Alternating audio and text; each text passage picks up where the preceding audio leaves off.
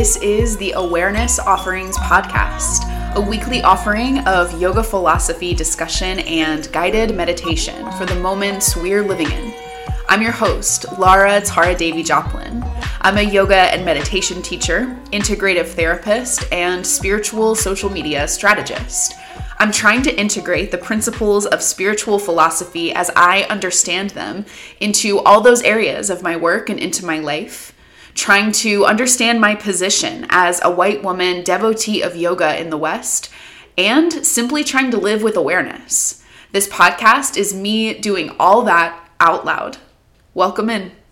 You're listening to episode 69, Brahmacharya and Balance. Welcome to this week's Awareness Offering, to the Awareness Offerings podcast as a whole. I'm really excited to be here for our second ever episode of 2023.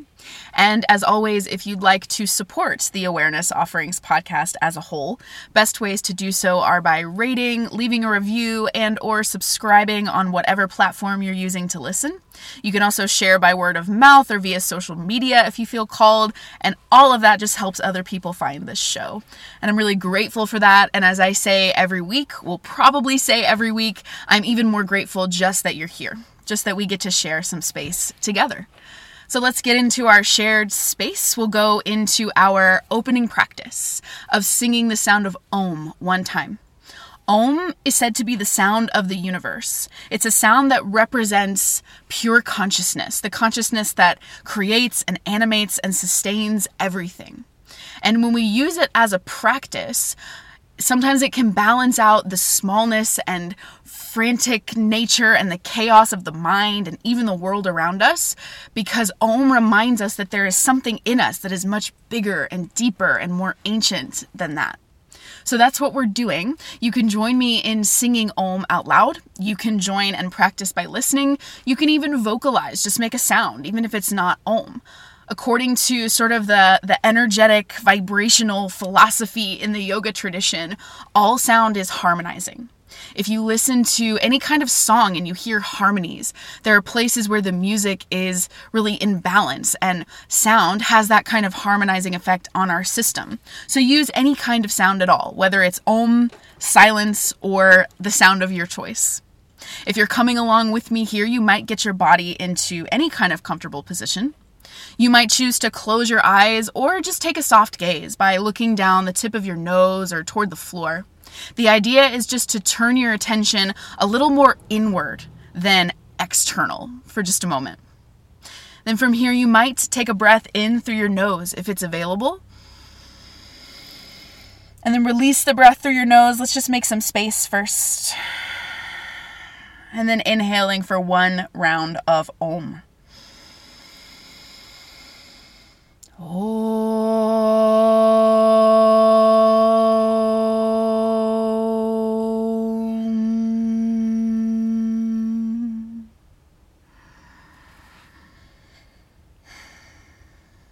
Thank you for joining me in that practice. And now for this week's discussion. This is episode 69. It is the 69th Awareness Offering. And in that spirit, and because by nature I am a slut, which I mean, or what I mean by that is I am someone who views sexuality in a way that I hope is oriented toward liberation, and also I have the mind of a 14-year-old just discovering hormones for the first time. But I am taking on slut as a descriptor with pride and with joy and with expression and liberation, not as a derogatory term, but as a slut at heart, because this is our 69th Awareness Offering. We're going to talk about sex. We're going to talk about sex as it intersects with the spiritual path.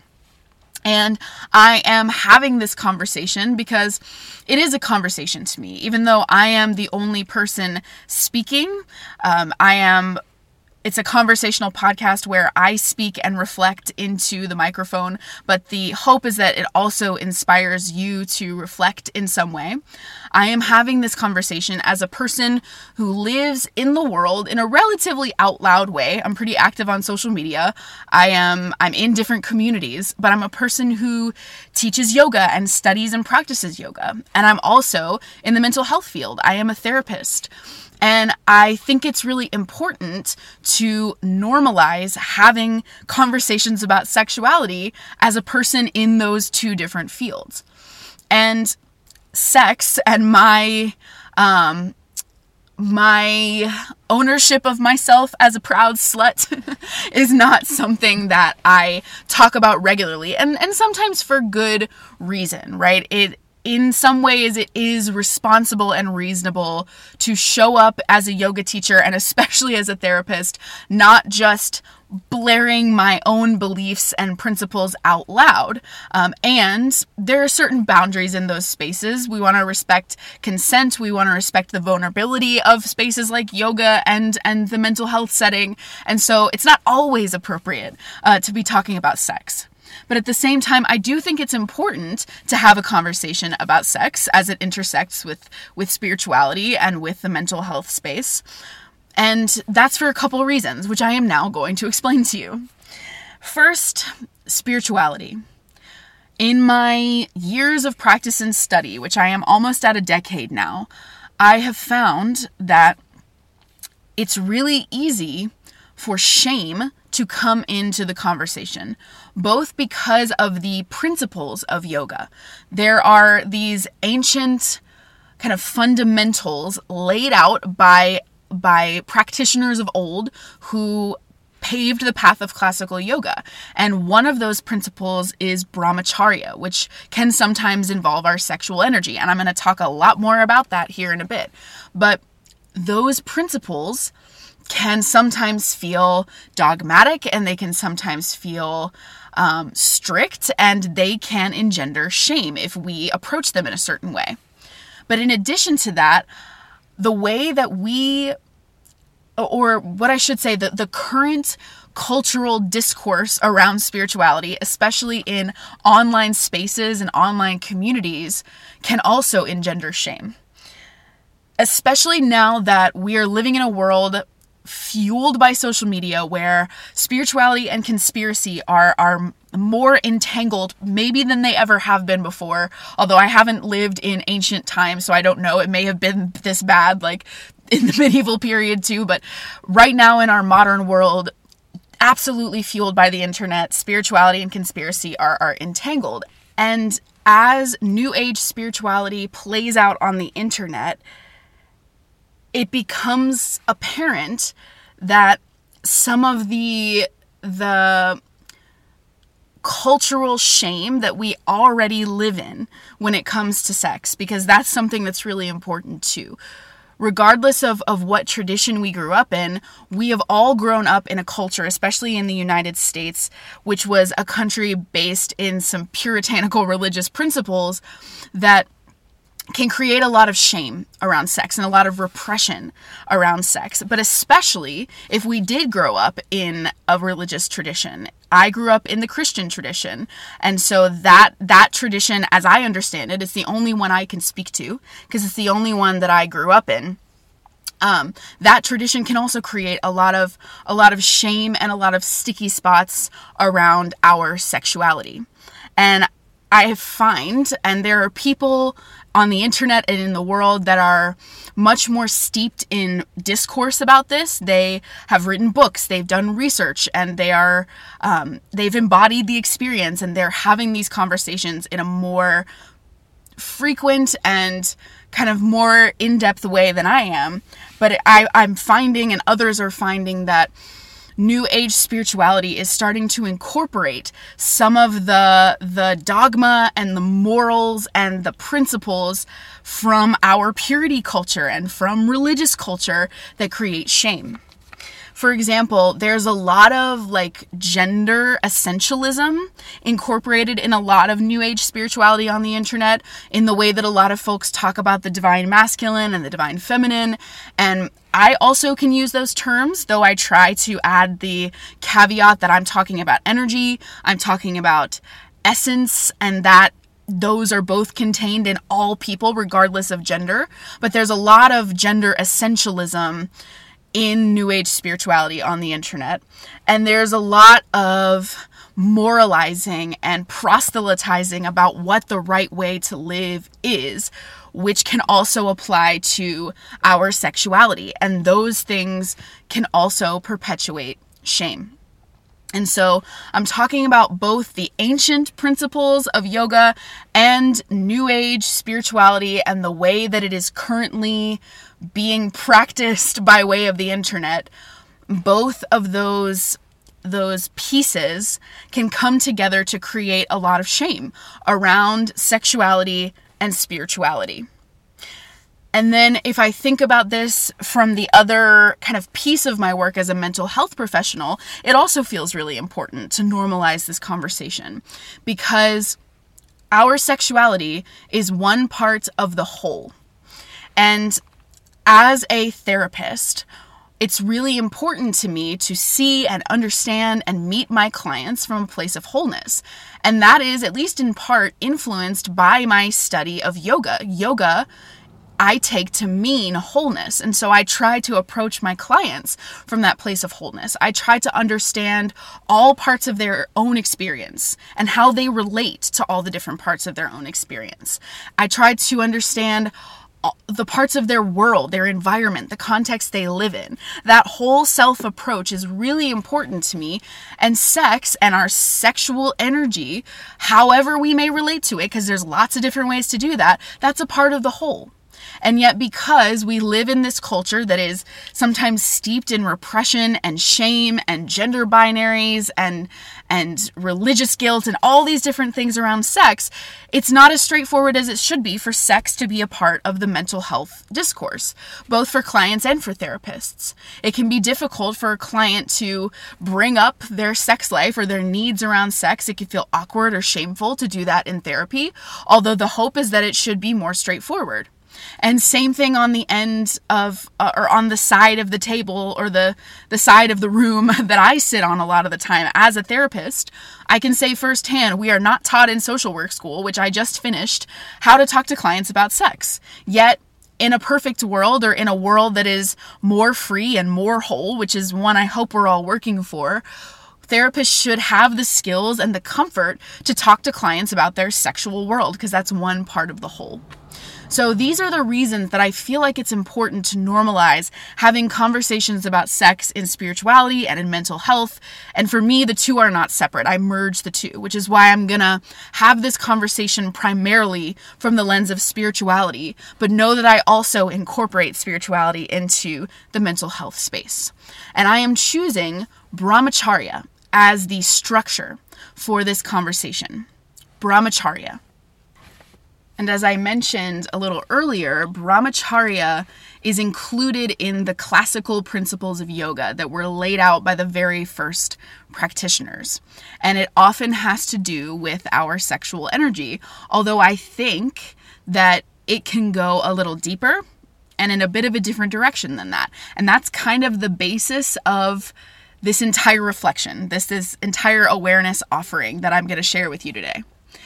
I think that if we look deeply at Brahmacharya and we think about all the different meanings and all the angles from which it can be approached, there's a lot of really interesting reflection available. So we're going to do some of that. And first, I'm going to offer an explanation of what I understand Brahmacharya to be from my years of study and learning the path of classical yoga. I'm going to talk about what it is, and then we're going to unpack it some and see how we can look at it from a balanced perspective as we have a conversation about sex and spirituality. So, the classical path of yoga is an 8-limbed path. As laid out by the Yoga Sutras of Patanjali, one of the foundational texts of yoga, there are 8 limbs in this practice.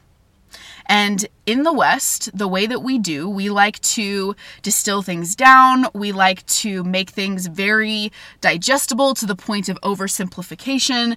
We like to cherry pick things because we like instant gratification. And we have done that with the yoga practice, and we have zeroed in on one limb of yoga, asana, the movement practice. And I love the movement practice. I teach movement practices at least 5 times a week, but it's one limb of 8 if we're thinking about the classical path and principles of yoga as a whole. There are 7 other limbs. And they're limbs. My spiritual teacher, Swami Jayadevi, who you'll probably hear me reference a good bit in this episode, emphasizes the fact that limbs branch out in all directions. It's not a ladder. There's not one that's better than the other. It's a whole system. And asana is one part, but there are other limbs. Asana is the 3rd limb. There are 2 limbs that are laid out before movement, the yamas and the niyamas. The yamas and the niyamas. And you can understand the yamas and the niyamas as the ethical principles of yoga. Some call them the do's and don'ts of yoga because the yamas are restraints. They're things that we might want to avoid, whereas the niyamas are practices, things that we may want to do, self-inquiry, self-care, connection with the divine, things we can actively do. And both the do's and the don'ts are meant to guide us if we would like to experience the authentic wholeness that yoga is. So they're the do's and the don'ts. And my teacher will often say, when she teaches the yamas and niyamas, and she typically does once a year in our 200-hour teacher training program at Kashi Atlanta, which is the urban ashram where I study yoga and where I teach a couple times a week. She teaches this incredible 200-hour teacher training, and she structures it around the 8 limbs and the chakra system, the energy body, all of these like foundational principles of classical yoga. But when she's teaching the yamas and the niyamas, she always says, if we're going to apply these principles, these do's and don'ts to our lives, they have to be applied with non-attachment and self-compassion. With non-attachment and self-compassion. And I take that as a reminder of what I touched on earlier, that it's so easy to take the principles of yoga as rigid and dogmatic and strict and kind of take them up like we might have been taught to understand a faith tradition that we grew up in. For example, Christianity, where I grew up, there can be a lot of intensity and a lot of rules and a lot of, if you don't do this, you will burn in hell for eternity. And it's really easy to apply that rigidity and strictness to these principles of yoga, these do's and don'ts. And it's really understandable to do that because it can feel similar. But my teacher emphasizes self-compassion and non-attachment. There's got to be room for us and room for our well-being in that. And so it feels important to name that as we start to talk about brahmacharya, because brahmacharya is one of the yamas, one of the ethical principles, if you will, and it's one of the don'ts. It's included in the don'ts. So the yamas are the restraints, the niyamas are the actual practices we can apply. And so brahmacharya is said to be one of the restraints. And it's included among things like don't steal, asteya. Don't cause harm if you can, ahimsa. And then there's brahmacharya. And if we want to understand it simply in a nice, pretty, easy package with the rest of the don'ts, it's don't have sex. And since we try to understand things really simply a lot of the time in our culture that likes to distill things down, it's really easy to just go with it, to say, okay, brahmacharya means don't have sex. And in some ways that's true. Brahmacharya can be applied as celibacy. But there are a lot of different ways to understand brahmacharya, even just the word itself. So we have the don't have sex, the celibacy piece of it. But if we actually look at the etymology of the word brahmacharya, what it means is to walk with God, or to walk in the way of God, or to walk with the sacred energy, however you might name it. The word Brahma means God or sacred energy. The word acharya means to walk with, or to pursue, or to follow. And so we can think about brahmacharya maybe as using our energy in a way that allows us to pursue the sacred, that gives us enough energy to have a relationship with the sacred. And my teacher, Swami Jayadevi, when she's teaching about brahmacharya specifically, she opens space for this piece of the conversation.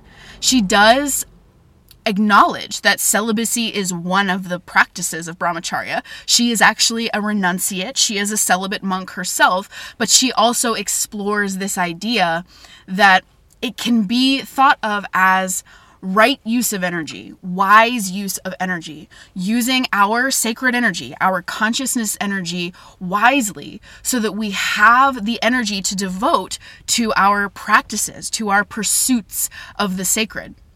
So there's that part. There is brahmacharya as walking with God. And then a brahmacharya is actually in reference to a phase of life in Indian and Vedic culture. Someone who's a brahmacharya is often in their early mid-20s, and they are beginning a phase of spiritual study and spiritual learning in their life, and they are encouraged to practice celibacy in order to have the focus for that pursuit. And so if we think about brahmacharya from all these different angles, I think it gets really interesting. First of all, if we simply consider that the word brahmacharya can translate as walking with God or pursuing the sacred, one, anyone can do that. And a dear friend and fellow teacher of mine often discusses this, that regardless of, at least I believe this, we believe this, there's a lot of morality around it, which I'll touch on a little bit later, but my understanding of the innate goodness and worthiness of all sentient beings is that anyone can pursue the sacred. There have been a lot of efforts to relegate who can pursue the sacred and who is worthy of the sacred in a lot of faith traditions. And again, I'm going to talk more about that in a bit. But my understanding and philosophy is that anyone can pursue the sacred, that it should be available to anyone. Sacred practice should be available to anyone, which means if you have sex, and God forbid, you enjoy sex, you should still be able to pursue the sacred. So if we're thinking about brahmacharya as pursuing the sacred, walking with God, anyone should be able to do that. But then we can also go a little bit deeper into this etymology, this meaning and translation of the word brahmacharya. Beyond just walk with God, that word Brahma refers to a specific god, a specific deity. So in the Vedic and Hindu pantheon, there are all these different deities. And although Hinduism and yoga are not the same thing, you do not have to practice a certain religion to practice yoga. And in fact, my understanding is that the yogic practice can enhance any faith tradition, any spiritual practice, but Hinduism and yoga did grow up together in India, and so they've had a profound influence on each other. And Hinduism, on the surface, is a polytheistic faith tradition. There are many deities. I say on the surface because I've actually had some conversations with South Asian folks who have expressed that at the heart of it, Hinduism is monotheistic. God is one. The sacred is oneness, wholeness, that wholeness of yoga, that merging, that union with the sacred, that oneness is the heart of it. And so technically, it's monotheistic. God is one. But there are all these different deities, these archetypes, symbols, and stories to help us understand that oneness. Because the sacred, the oneness, is so huge and so vast that our human minds are never actually going to fully wrap all the way around it. But we can try by understanding little bite-sized pieces. And all the different deities represent bite-sized pieces, different kinds of sacred energy that can help us understand and pursue the sacred as a whole.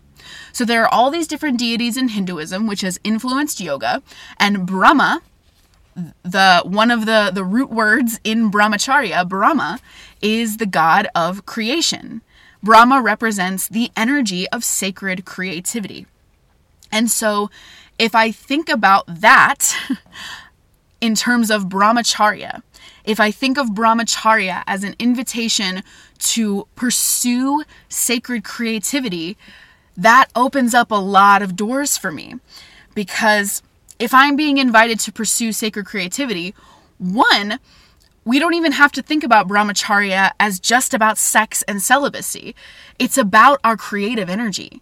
That wise use of energy, one of the definitions that I've been offered of Brahmacharya, can be about prioritizing creativity, prioritizing creation.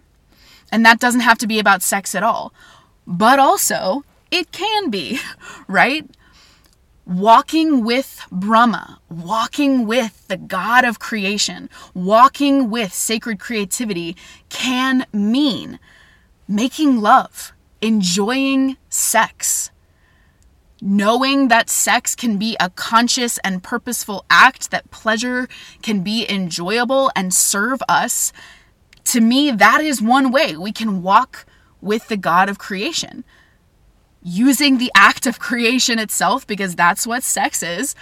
It's not the only purpose of sex, but sex creates life. So using that act of creation on purpose, how on earth could that not be walking with the God of creation?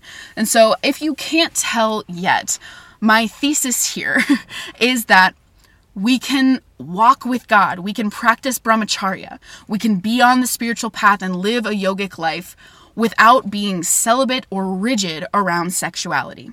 And so Brahmacharya, walking with creation, to me can include the art and act of making love and enjoying it. And now, I do think there is room to have a conversation around how do we use our sexual energy in a way that sort of honors the energy of sacred creativity. Meaning, yeah, there is conversation to be had around using sex as numbing or dissociation. Sometimes we need that. I don't want to ever shame anything other than violence, of course. But like using sex as numbing, using sex to try to get something, using sex as attachment. There's conversation to be had about the wisdom in doing those things if we're trying to honor sex as sacred creativity. And I think there's conversation to be had around like, if we're in a phase in life where we just need to have sex in order to remember ourselves as sexual creative beings, I think that's fair too. But I want to hold space for the fact that I'm not sitting here saying like, I'm not exactly not sitting here saying like, hold on, let me get my words right. I'm not sitting here saying like, just go have sex whenever and with whomever you want, because Brahmacharya doesn't just mean celibacy. But I'm also not saying that. If that is your path to sacred creation, to pursuing the sacred, I'm going to honor that too. And I think that's the point, is that there's a lot more nuance here than just like be celibate and that's it.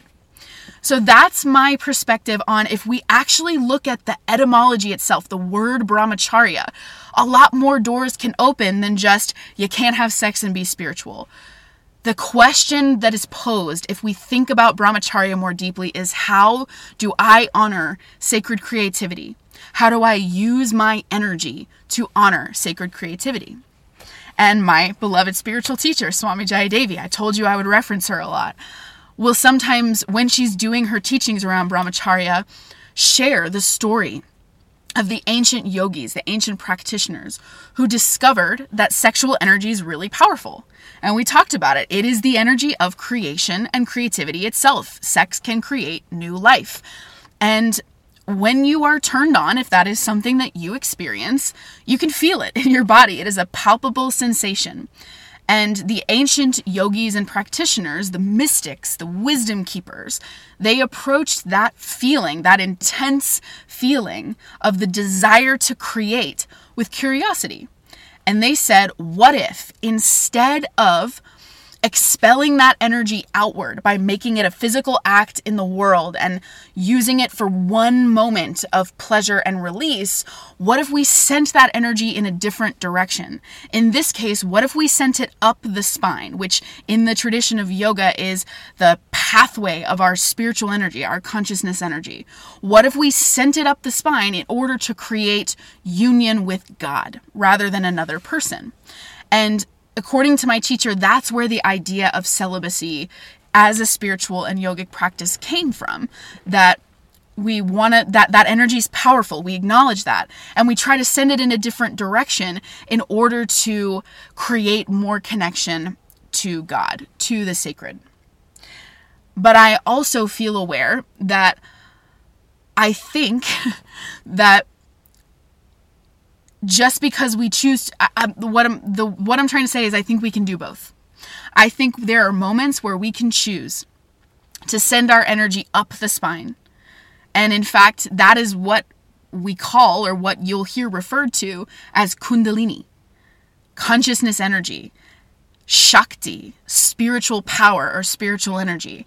Those refer to the essence of creativity and transformation that fuels our spiritual life. And it comes from that place of like creation that sex also comes from. They come from the same place. And I think we can do both. I think we can sometimes choose to send that energy up the spine and say, I'm going to take this moment to connect with my source rather than connect with another person or choose physical release right now. But I also think it's possible to choose the sexual connection as a conscious choice too. And one of the reasons that there is some binary thinking, some either or, some black and white thinking in spiritual communities around sex or no sex is because one of the ideas behind taking your sexual energy up the spine rather than out and into the act of sex is that having an orgasm, sexual release, dissipates our consciousness energy, that Kundalini, that Shakti. It dissipates it and makes it less potent. I, however, would like to push back on that a little bit. And I'm going to use some of the other meanings of brahmacharya to go into that and to push back on that a little bit. So, I talked a little bit earlier about how a brahmacharya, it's not just a word, it's also a person. It's a type of person, it's a phase of life in spiritual study. And there are different phases of life in spiritual study. There is the brahmacharya phase where we're practicing celibacy, spiritually studying. And then in traditional Indian and Hindu culture, there's a householder phase where someone has sex. They get married first, usually, and they have sex and they have children. So sex is a part of it, but there are these different phases of spiritual life. And first, one, to me, that indicates that there's a season for everything. There can be seasons to draw our sexual energy in and up rather than acting on it. And that can be really good for us. And there can be seasons when it's time to use it for connection and creation and pleasure, whatever we're using it for. So I think, first of all, there's a season for everything. But I also feel very aware that Indian culture, which has had it's the birthplace of the yoga tradition, which is a point of deep gratitude for me. But at the same time, Indian culture is patriarchal and it is influenced by the caste system. And before I go any further, I want to name that I am a white woman in the West talking about a culture that is not indigenous to me And in a lot of ways, it is not my place to critique that culture. And I want to be clear, it's really not what I'm trying to do. What I'm trying to do is explore and just name things as I understand them. And I am not the authority on this in any way. But my understanding is that India is a patriarchal culture, and it's a culture influenced by the caste system. And the reason it's important to point out that India is a patriarchal culture is because you can't separate discussions around sexuality from patriarchy in our culture, because sexuality has been used as a tool to perpetuate patriarchy, to oppress women and people who do not follow or fit the mold of heteronormative patriarchy. Our sexuality has been used to repress and oppress us. The power of sexuality has been deemed as shameful in order to enact control over people. And that is a tool and a hallmark of the patriarchy.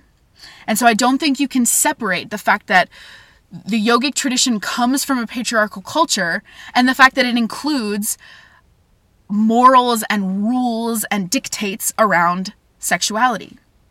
And I talked a little bit earlier about how a lot of New Age spirituality as it exists right now on our wild internet, in our wild internet world, has often taken the principles and the dogma and the morals of our kind of American, I'm speaking from the perspective of someone in the States, our American repression and, Christian values, and it has essentially repackaged those ideas in New Age spiritual language. And so there's a lot of proselytizing around what the right and wrong way to live is as a spiritual person. And a lot of it is eerily similar to religious dogma, to religious restrictions, but just repackaged in spiritual language.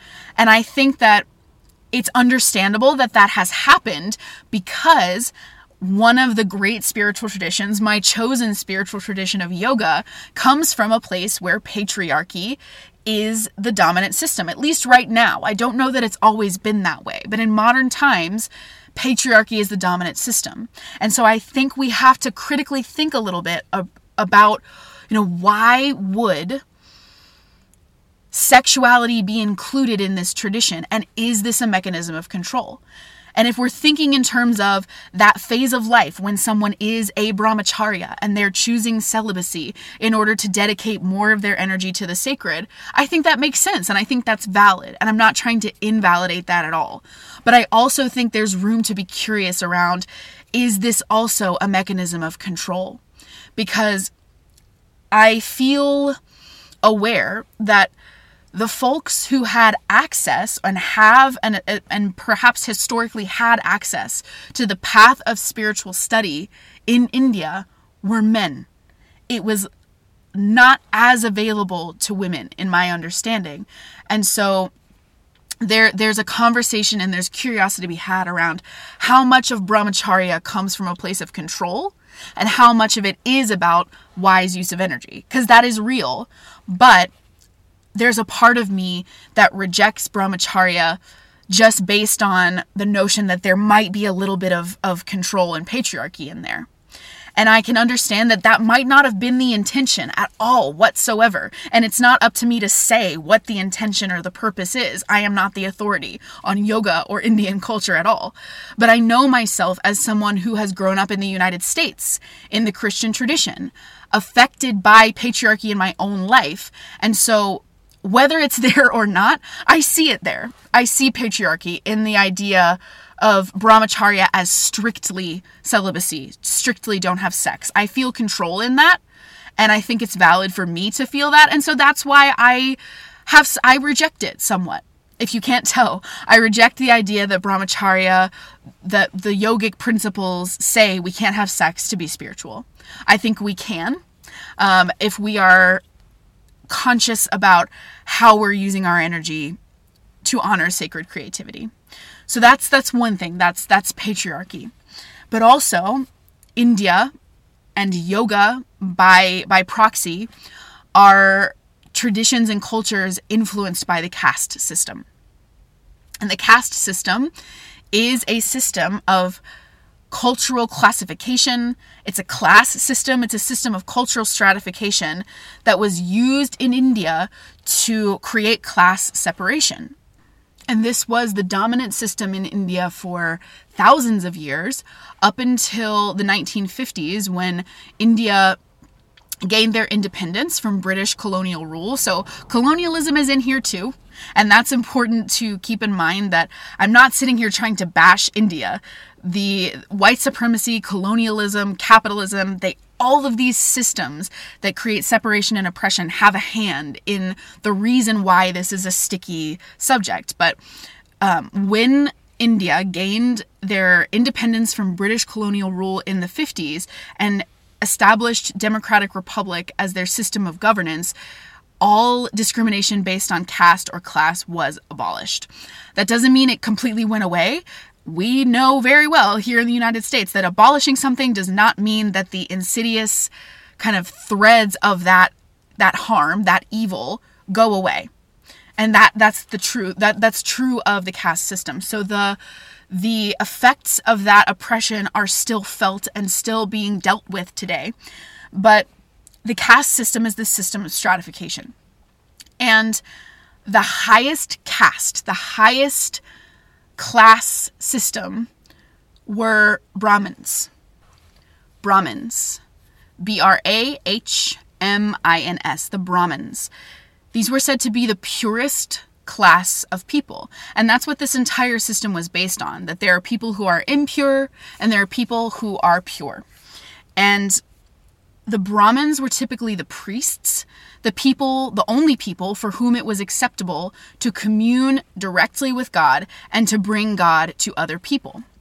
And I don't find it coincidental that the word Brahmin has the same root word or prefix, if you will, as Brahma and Brahmacharya.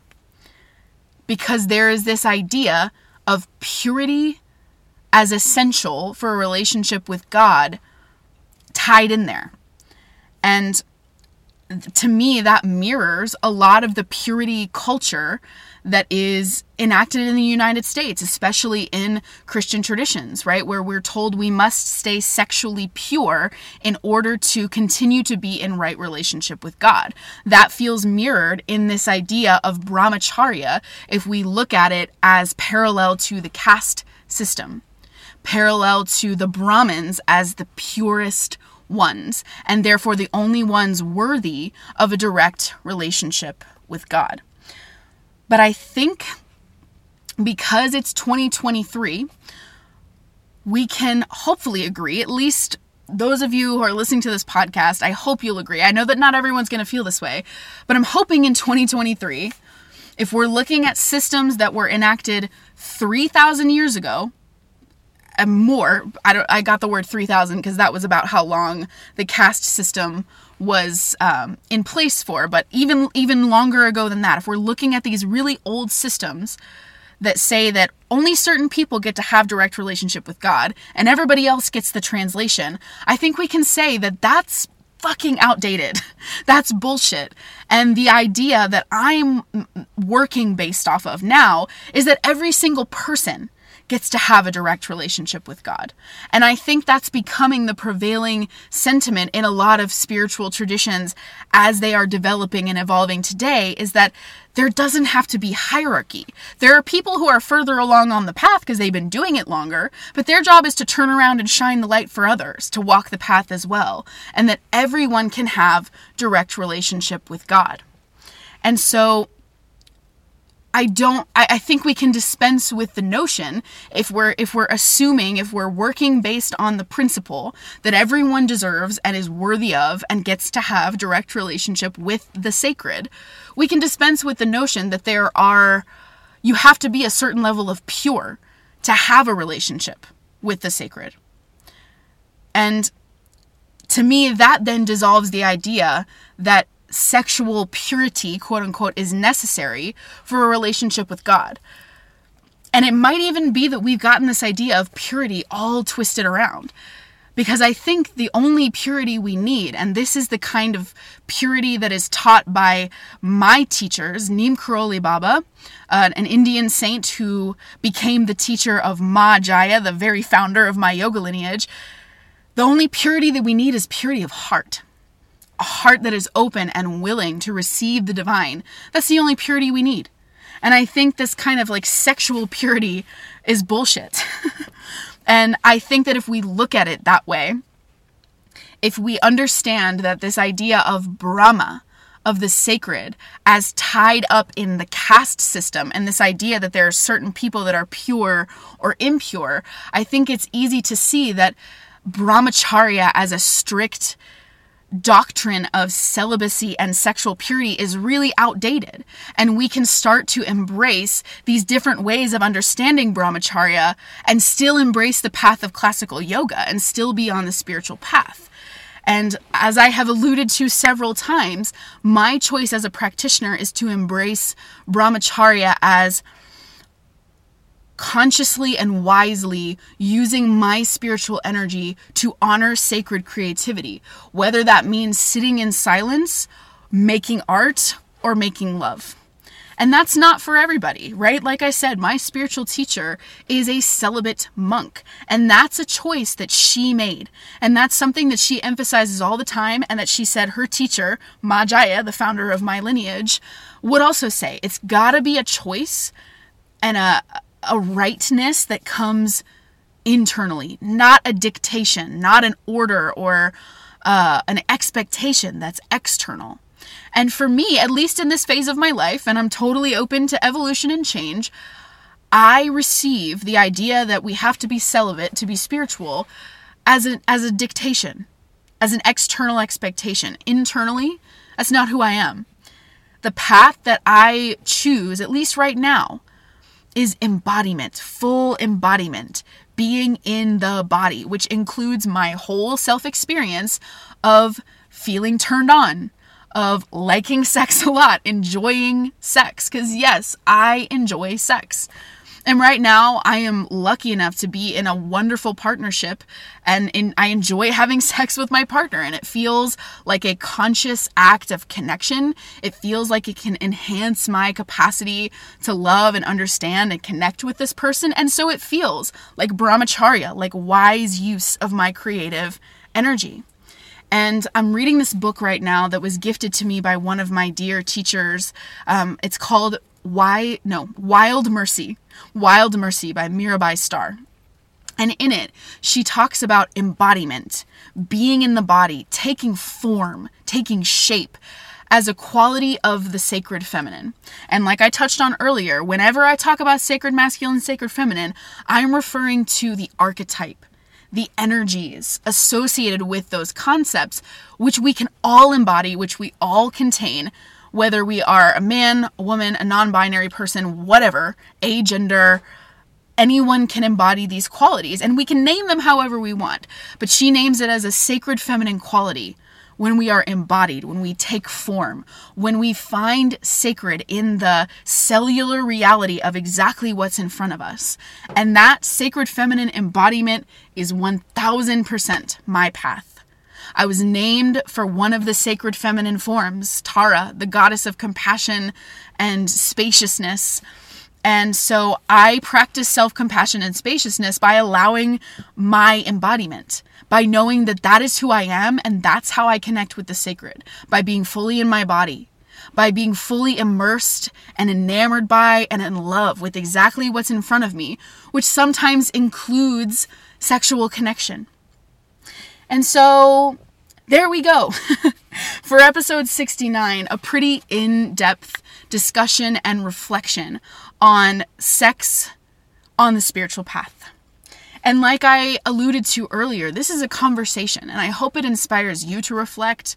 I hope that you might reach out to me if you have questions, thoughts, if you want to push back on me, if you want to give me feedback, reach out, right? I'm on Instagram at Lara2_Tara. I would love to get a DM from you if you want to discuss this more.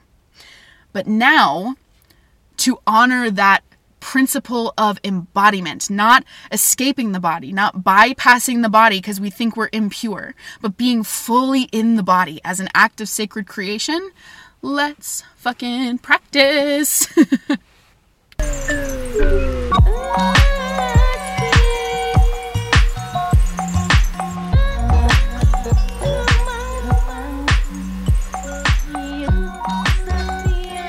So here we are in this moment of the Awareness Offerings podcast where we go into embodied practice. We shift from discussion into meditation. So if you're not in a position where you can safely or you have the means to sit for a little bit of quiet contemplation right now, this is a great time to pause and come back when you're ready. If you are ready now, I'll invite you to find a comfortable seated position. Any seat at all, find your embodiment, because I think that's the point of my reflections and discussions, is that we each get to find our individual embodiment of these ancient and sacred spiritual principles. So find your embodiment by finding any seat at all that allows you to have a long spine. That spinal column as the pathway through which our sacred energy moves, sometimes up, sometimes out into the world. So you find space in your spine, positioning your arms and legs however you need to, sitting on or against whatever surface and whatever support that you need to. And then perhaps you settle into this seat of meditation by closing your eyes. Maybe you don't. Maybe instead you choose a soft gaze, looking down the tip of your nose or toward the floor. It's up to you. You just want to choose the eye posture that allows you to feel like you have more of that sacred energy to turn toward yourself rather than needing to give it out into the external world right now. And so you turn toward yourself, and that is the dance of brahmacharya, of knowing when it's wise to put your energy out into the world and when it's wise to draw it inward. And right now we draw it inward. And you might be sending some awareness towards your breath, following the arc of your inhale and exhale, maybe in and out through your nose if that's available to you.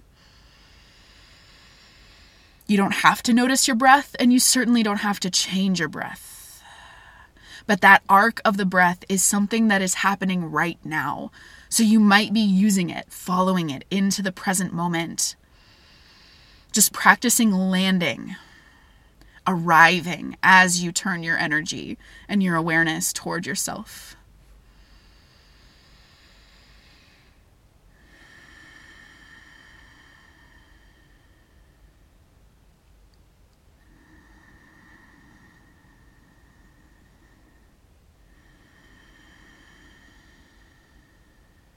Just giving yourself space to maybe physically feel like your essence, your you-ness is dropping into the space of your physical body as it is in the present moment. Embodiment. There's no separation between turning inward and embodiment. They are one practice and the same. So as you notice your physical and present moment and maybe even energetic reality, you might also be noticing that your mind is still there with you. That is natural. Our human minds are a part of our embodiment. So we don't have to shame ourselves for having thoughts, just like we don't have to shame ourselves for liking sex. Instead, we can acknowledge them just like we acknowledge the breath. Knowing that we don't have to have no thoughts to meditate, we're just trying to go somewhere else for right now so that we can be a little more centered. The mind tends to be kind of spirally and loud and fast, but embodiment can be a little more centered and steady. So we can let the mind be as it is, but we can redirect the attention back towards center, toward our embodiment. And we can use and follow the arc of the breath to do that. So maybe just returning to your breath, returning to your center as often as you need to. Doesn't matter how often, you need to. And the more you direct your attention back to your breath, the more you teach yourself how to meditate.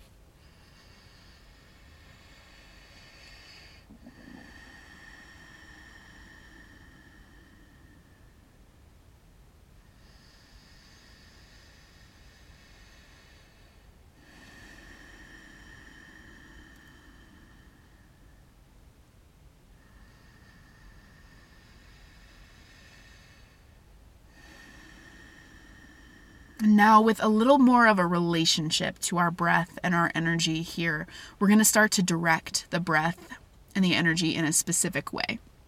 You can choose to do this or not. You can just stay with the arc of your breath.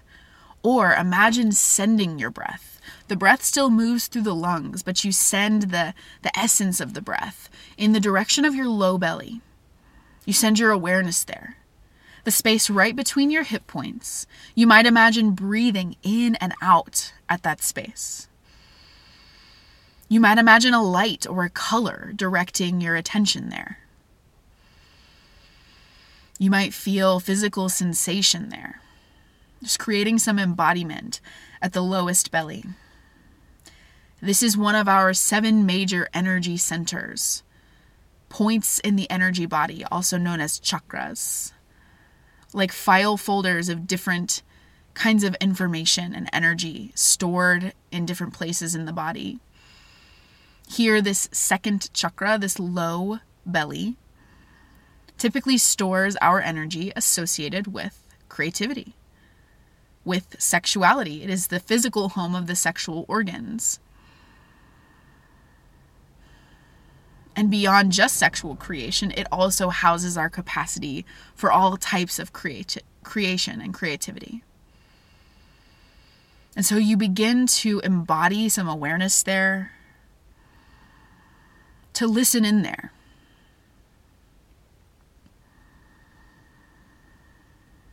To start to honor that space as whatever it is for you.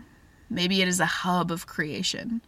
Maybe there's healing to be done there. Maybe there are traces of trauma and shame. It's a place where we can release shame, though we don't have to do it all at once. Maybe it's a place of sexual expression, sensuality for you. Maybe it's a place where you know that you want to direct that creative energy up instead of out, at least for now. But whatever this place, this center point of creation, sensuality, sexuality means for you, you see it and acknowledge it and start to honor it for what it is with your breath, your embodied awareness.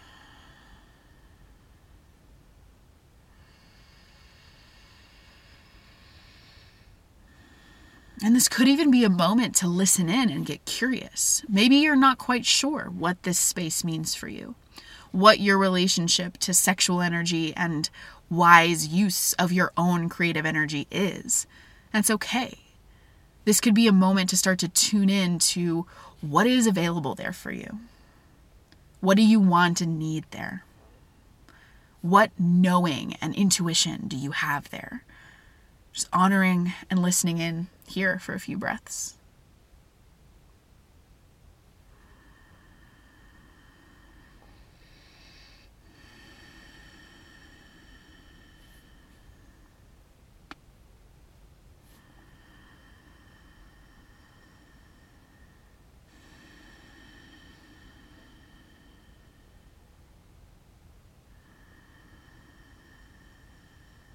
Just giving yourself some time and space to be with this part of you, this one part of the whole.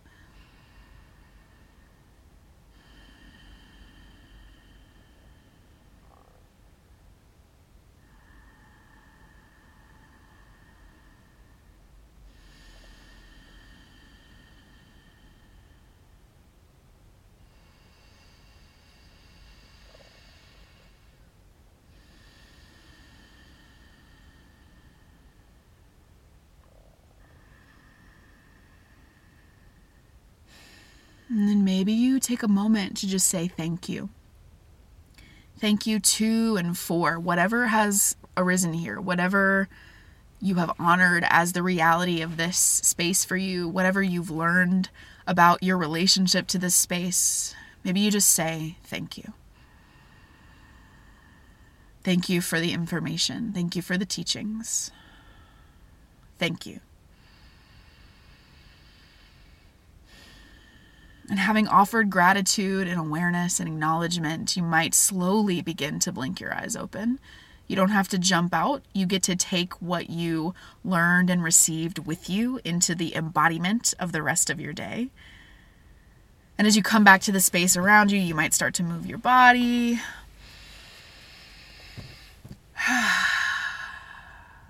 And now we've practiced. And we've talked about sex and spirituality. It's a really nuanced, really layered, complex conversation, as evidenced by the fact that this might be one of my longest podcast episodes ever. But I think it's important to allow our wholeness, which includes, our sexual energy, connecting with others, loving others through physical intimacy sometimes. So I'm interested to hear your thoughts. I'm interested to hear any reflections you might have.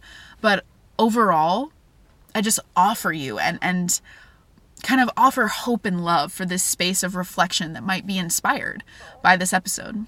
So thanks for being here and talking about sex on episode 69.